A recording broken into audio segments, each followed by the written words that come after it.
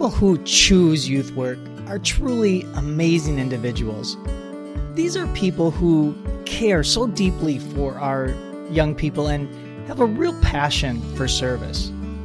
My name is Paul Munir. I'm the Executive Director of YIPA, and I'll interview some of these youth workers from around the globe, and we'll figure out just what makes them tick and drives their passion. Welcome to this edition of The Passionate Youth Worker.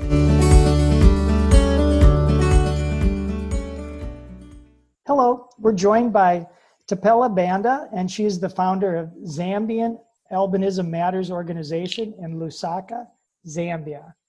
Tapela, thank you for being with us. Thank you for having me. Hello, everybody. Thank you so much. I'm so humbled to be on this platform. Well, it's great to have you here, and we've gotten to know each other a little bit, and you've got a bunch of incredible things to share with our listeners today. So I'm excited to get going.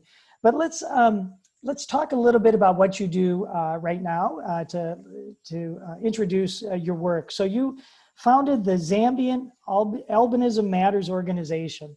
Can you tell me what that is and what you actually do there?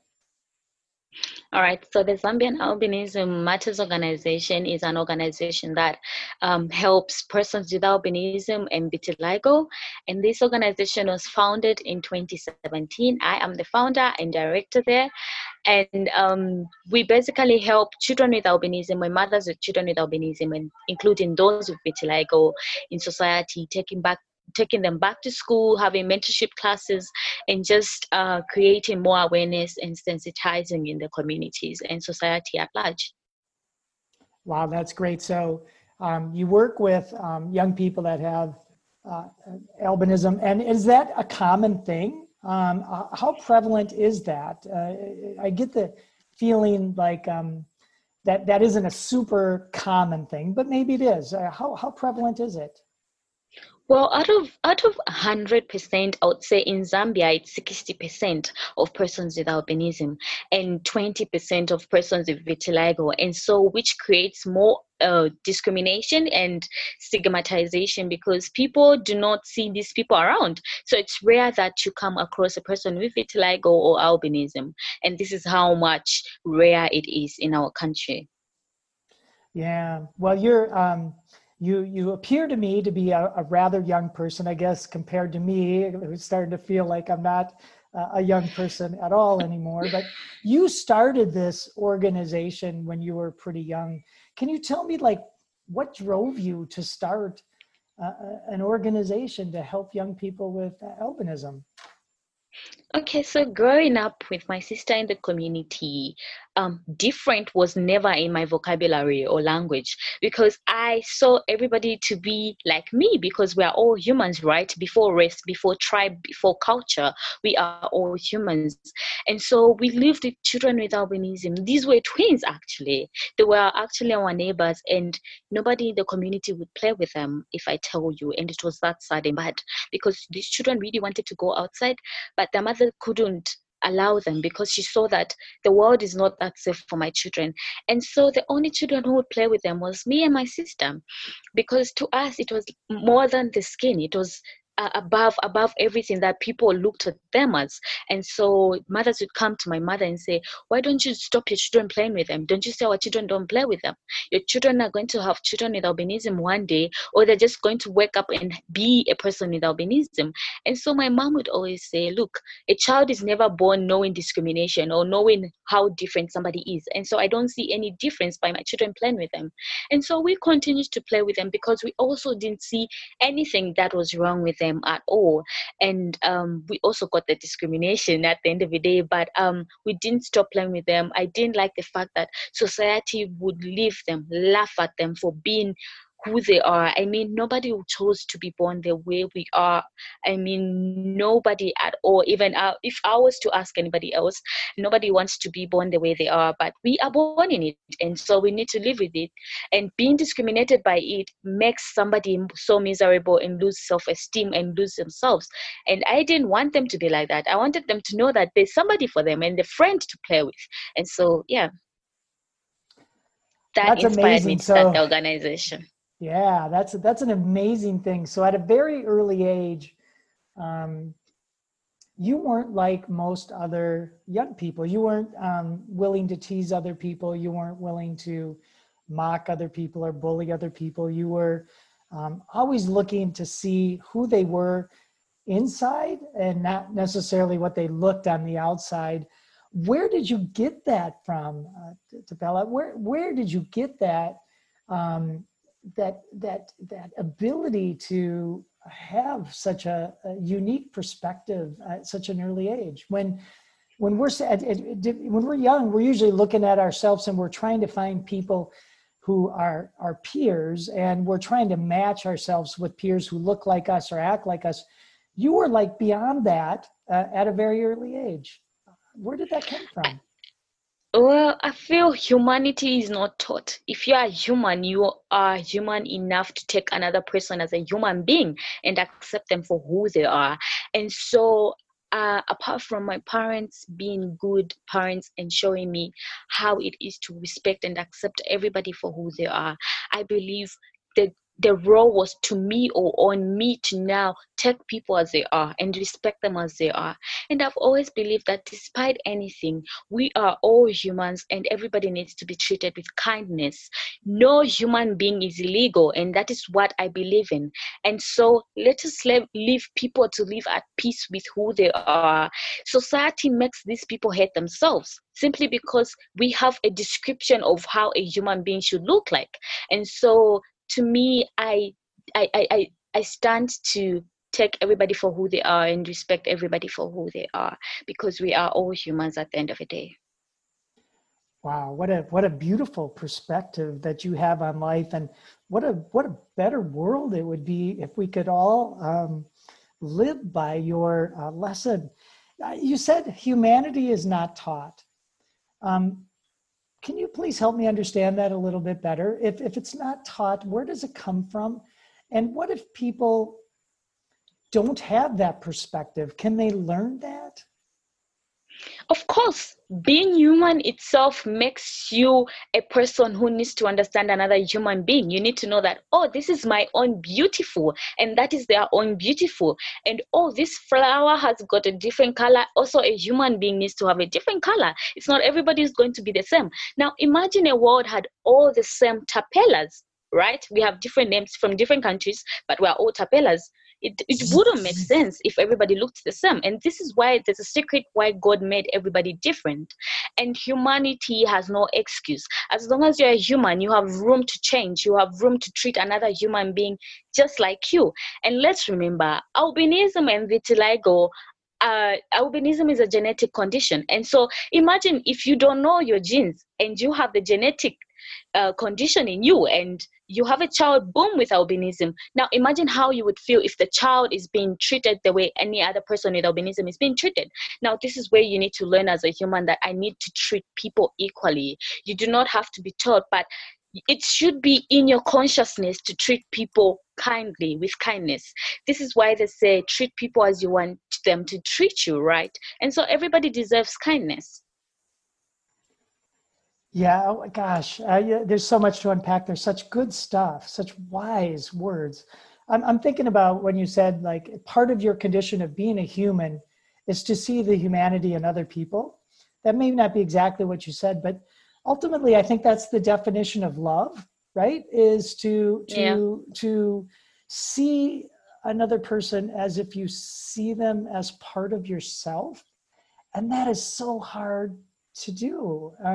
But yet you seem to have this, innate ability. It's coming through. I can feel it. It's oozing through the microphone.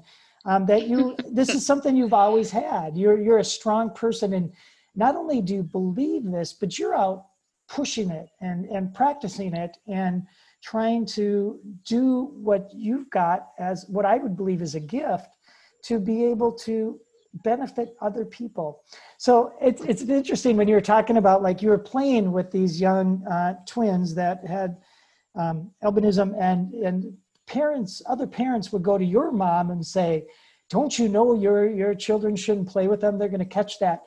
And your mom would say, no, that's not right. And I imagine as a young person, did you have friends and classmates who would do the same thing to you? Like, would they tease you about playing with these kids, or did they not know you were doing that? Or... Well, because for me, I grew up in a home in this space where I felt like I'm loved and I felt like I'm perfect the way I am. I'm okay. And so sometimes because I'm short, and I would be the shortest in a room or classroom or anything. And so I was bullied for that. They would call me names like Koi Koi or Sun People, you know.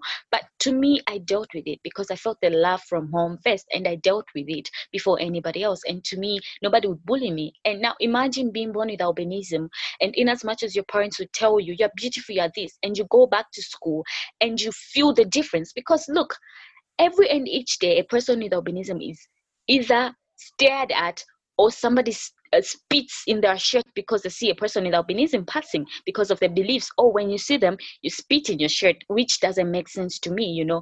Now, imagine you're a person with albinism and you face that, or your child faces that. It's pretty hard. It's so harsh. I can't imagine facing that kind of discrimination. You know, I am, I guess, in so many ways lucky in terms of privilege.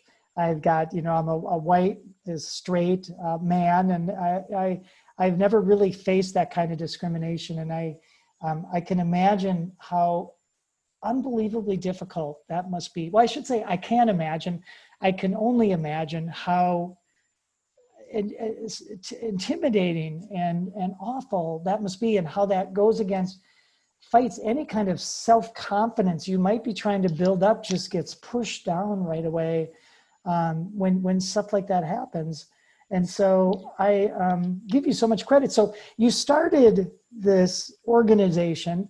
How did you start it? What did you do to just say one day, okay, this is it, I'm going to start you know, helping these young people? Or was it, did you have more of a structured way that you went about it? Or how did that come about? Well, because I believe in doing things formally and legally. And so I first started doing the community works, reach outs and all that. I'll try to educate people through communities. And sometimes I just go start walking and find children coming from school and ask them, hey, do you have a child with albinism at your school? But because if you use the word albinism, they wouldn't know. And so you just have to give a description like a child with white hair and they're white, you know, that's the only way they could know or understand you. And they would say, oh yeah, we have one or two. And I would get excited and say, okay, I'll come to your school. And I would go there, write letters and say, I want to come and give a talk. I want to visit these children. I want to see them. I want to see their families. And that's how I kept on growing it. And just immediately after school in 2017, I formally registered it, because in Zambia, it's really hard to operate an NGO or any other business or anything related to organizations without having the legalized papers. So I believe in legalizing everything. And so I just said, okay, let me get into it. I legalized it, formally registered it, and we started running on board. It was hard because I didn't have an office, but I kept on going. As time goes by, people kept on coming and we had more members joining. Yeah. And so do you recruit other people to help, or do you have volunteers, or do you hire staff? How do you make that work? How did you get it up and running? What did you do? Well, for 4 years now, we still do not have official funders or sponsors. We only have well wishers who come on board. And so it's really hard to have professional people in the organization, because anyway, we have nothing to give them, and nobody would want to work for so long without being given anything. So we have an open door to the volunteers, and these are young people who are willing to make a difference in society, and not only in one sector or one area, but they're really passionate also about people who are different and the diversity of society, and they also want to make an impact in that space. And so we allow them to come through and help in any way. If we have any program, any mentorship classes, they come through and also help and learn to, even just learning how to interact with a child with albinism, it's something that you need to know, because if you just come at them like, hi, it's going to be weird, because nobody does that. And so we have these classes to teach volunteers and just members of the community on how you can speak to these children, because look, they're dealing with mental issues and you need to talk to them because they've been stigmatized for the longest time. And so, yeah, we have young people working with us and members too. Wow, that's that is interesting, and I just give you so much credit for diving into a field that it seems like there's not a lot of work being done there. And you're really a pioneer in many sort of ways in terms of taking this on. And I'm going to look back at this someday in my interview with you and think about how lucky I was to talk to you when we know the world is going to be clear of any discrimination against people with albinism because of the work you're doing. And that day can't come fast enough, because nobody deserves to be treated differently just because of the way they look and because they might have a different skin pigmentation than the rest of us. That is no reason to treat them any different. And it is about humanity, and it is about love and wonderful things. Well, we're going to just take a little short break, but when we get back, I really would like to get a little bit more of a deeper understanding about what gives you a lot of hope and what gives you a lot of trepidation about working with young people. So let's just take a short break, and then we'll be right back.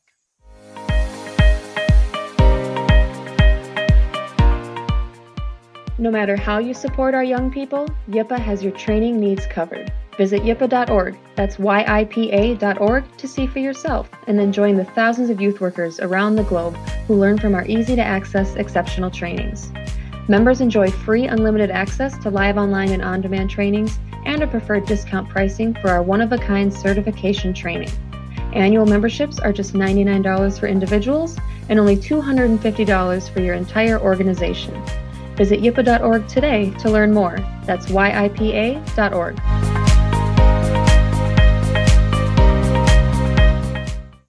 And we're back with Tapela Banda. She is the founder of Zambian Albinism Matters organization in Lusaka, Zambia. Tapela, right before the break, we were talking a little bit about the idea that you started this organization, and it's been going for 4 years now, but there's got to be days when you are just energized, when you feel really good and really hopeful. Things are going just as you hoped. You see young people are making progress. What gives you hope and keeps you going? What gives me hope is knowing that a child out there through our organization is being helped with their self-esteem, and they have somewhere to look up to, and they know that there's a backup somewhere. Even when I can't speak for myself, there's somebody who stands up for us and just stands up and breaks the silence for us and breaks the stigma for us and educates people about my condition. And that gives me hope on itself. And seeing a child go back to school with albinism, seeing them having spectacles on, a pair of spectacles, and say, Auntie Tapela, I can see clearly. Or having them write in a book and say, hey, my book finished, or I have more books because you bought me books. That makes me happy, and knowing that I'm giving hope to somebody out there through the organization, that really overwhelms me. Yeah. And do you feel like that you're gaining traction, or are more people becoming accepting of these young people? Well, I wouldn't say people are becoming accepting, because either way, discrimination is always going to be there. And standing as an organization, our aim is not to put zero stigmatization. That's pretty much impossible. And so our aim is to bring it to a less number of people being ignorant about it. At least we're going to point out and say, we educated you, and it's now up to you to take it up to you to start accepting these people. It's not now that these people are no longer being accepted or they're being more accepted. I can use the word, it's now been a usual thing. It's more like, oh, it's no longer unusual. People are more becoming, that it's no longer very rare. People know about it and they hear more about it. And so that's pretty much it.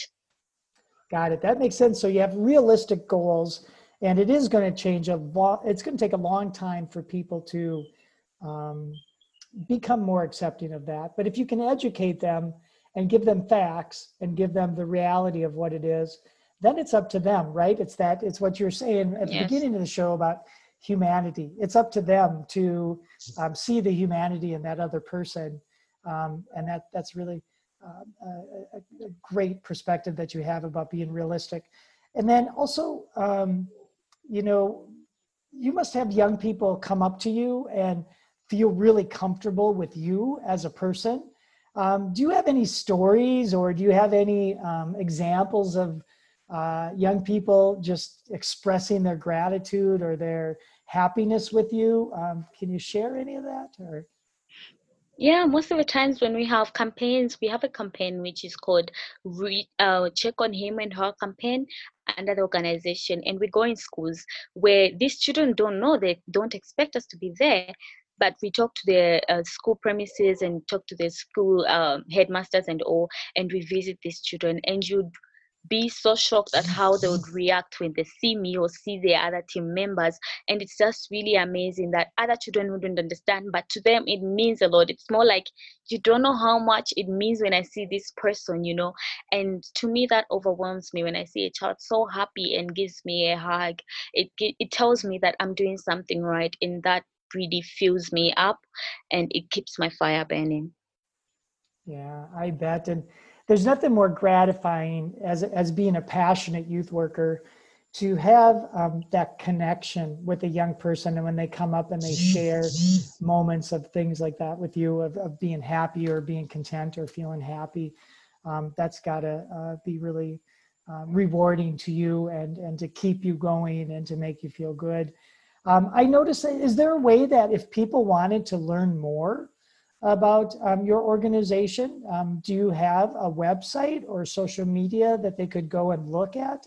I'm pretty sure you have like a Facebook page, is that right? Or Yes, sure, because everybody's on their phones and this is the technology generation. yes. And so we are all on all platforms, Twitter, Instagram, and Facebook at Zambian Albinism Matters Organization. You can follow us and see our works and reach out to us if you want to work with us too.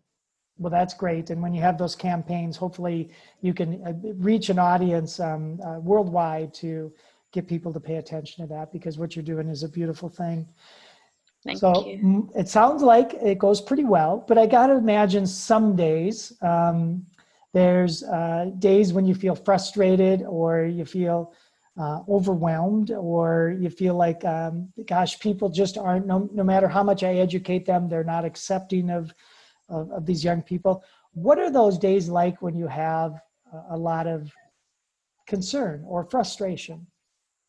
Sometimes it is that people don't believe in you. They think you have selfish desires or intentions behind you doing that. And honestly, when it's coming from a pure, genuine heart and intentions, it is heartbreaking and saddening, because why would you do it for money when you've come so long with these people? You've sacrificed a lot to see change. And so it's disappointing to see that some people would question you bringing change in this world or making a difference, that you're doing it out of anything else, selfish desires. And so that's heartbreaking, and sometimes it makes me so angry. But hey, there are always going to be people like that, and we need to take note of that and understand that. Yeah, it's amazing that people would see that there's an ulterior motive here, or think that you're doing it just for money or for selfish reasons. That's amazing to me. You must carry a lot of responsibility with this. I can tell that this isn't something that you just turn on and turn off. This is something that is, your organization is who you are. There's a lot of responsibility that comes with that. What's it like to carry all that responsibility? Well, as a young person, it's really hard, but to me, I'm always grateful, because not only am I a mother to the organization, but I know that somebody relies on me, and I have something to wake up to and look up to, and to take my life serious. Either I play and not find any funder or any sponsor for these children. And so it makes me serious and chase my goals and chase my dreams to become the person I want to be and to see the change that I want to be. There's no sweet without sweat. And so we need to work, and it makes me somebody who's really mature and take life serious. Mm-hmm. So you can't find this main sponsor, and that gives you a lot of reason to be concerned, because if you had funding or you had a big sponsor, you could probably be reaching and helping more young people. Is that correct? Sure. Our aim is to reach out to more people in the rural areas. And so once we get that, we're going to definitely do that. They need us more than ever, and they also need everything that people get within us, and those who are close to us, they also need that, because the rural areas, this is where a lot of things are happening. And so we try to reach out in the interior outskirts of Lusaka and Zambia. Yeah, I got to believe reaching out to like the more rural areas would be really difficult because the population is more sparse. It takes more people to be able to connect with them in that sort of way. So good luck with you on that endeavor to find your sponsor and to have an impact. And it's really been amazing to get to know you and to have the ability to feel like how much you deeply care. It is just astounding. I can't imagine as we're recording this podcast, you and I can see each other. I know the listeners can't see us, but you strike me as a young person, and I think that your future is so bright. And I think about the things that you're going to accomplish in your lifetime. And if you could stay focused on helping young people, I just watch out, world, because you're going to make an impact, and you're going to help thousands, if not millions, of young people. And it is just wonderful to meet you. Thank you so much. I'm so humbled and amen to that. Well, it's true. And so we just have a couple minutes left. But can you leave the listeners with some words of inspiration or wisdom that you would like them to know? Okay, so the world does not describe you. However you look, wherever you are, whatever you do, or where you come from, the world does not describe that for you. It doesn't guarantee you to be that person. Be who you are and be who you feel that you want to be. Let nobody come in your way. Do what you're supposed to do. Stand up for what's right for you and make that difference. There can never be any other person like you. And probably you would live your life regretting, thinking, I would have, I could have, I wished I did. And so you don't want to do that. Please stand up. Do not hear what people say and do what you're supposed to do, because there's somebody out there who depends on your voice and depends on you. Keep speaking and keep in the light. Thank you. Well, that's a perfect way to end this episode. And I'm just, again, so grateful for the work you're doing. And please keep up the work, and please stay in contact. I would love to watch you change the world. Thank you for listening to this episode of The Passionate Youth Worker. I'm your host, Paul Munier.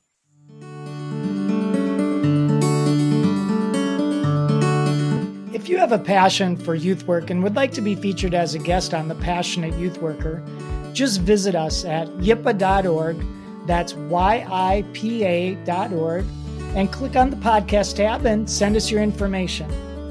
This podcast was made available in part from the generous donation from M Health Fairview. We're grateful for their support.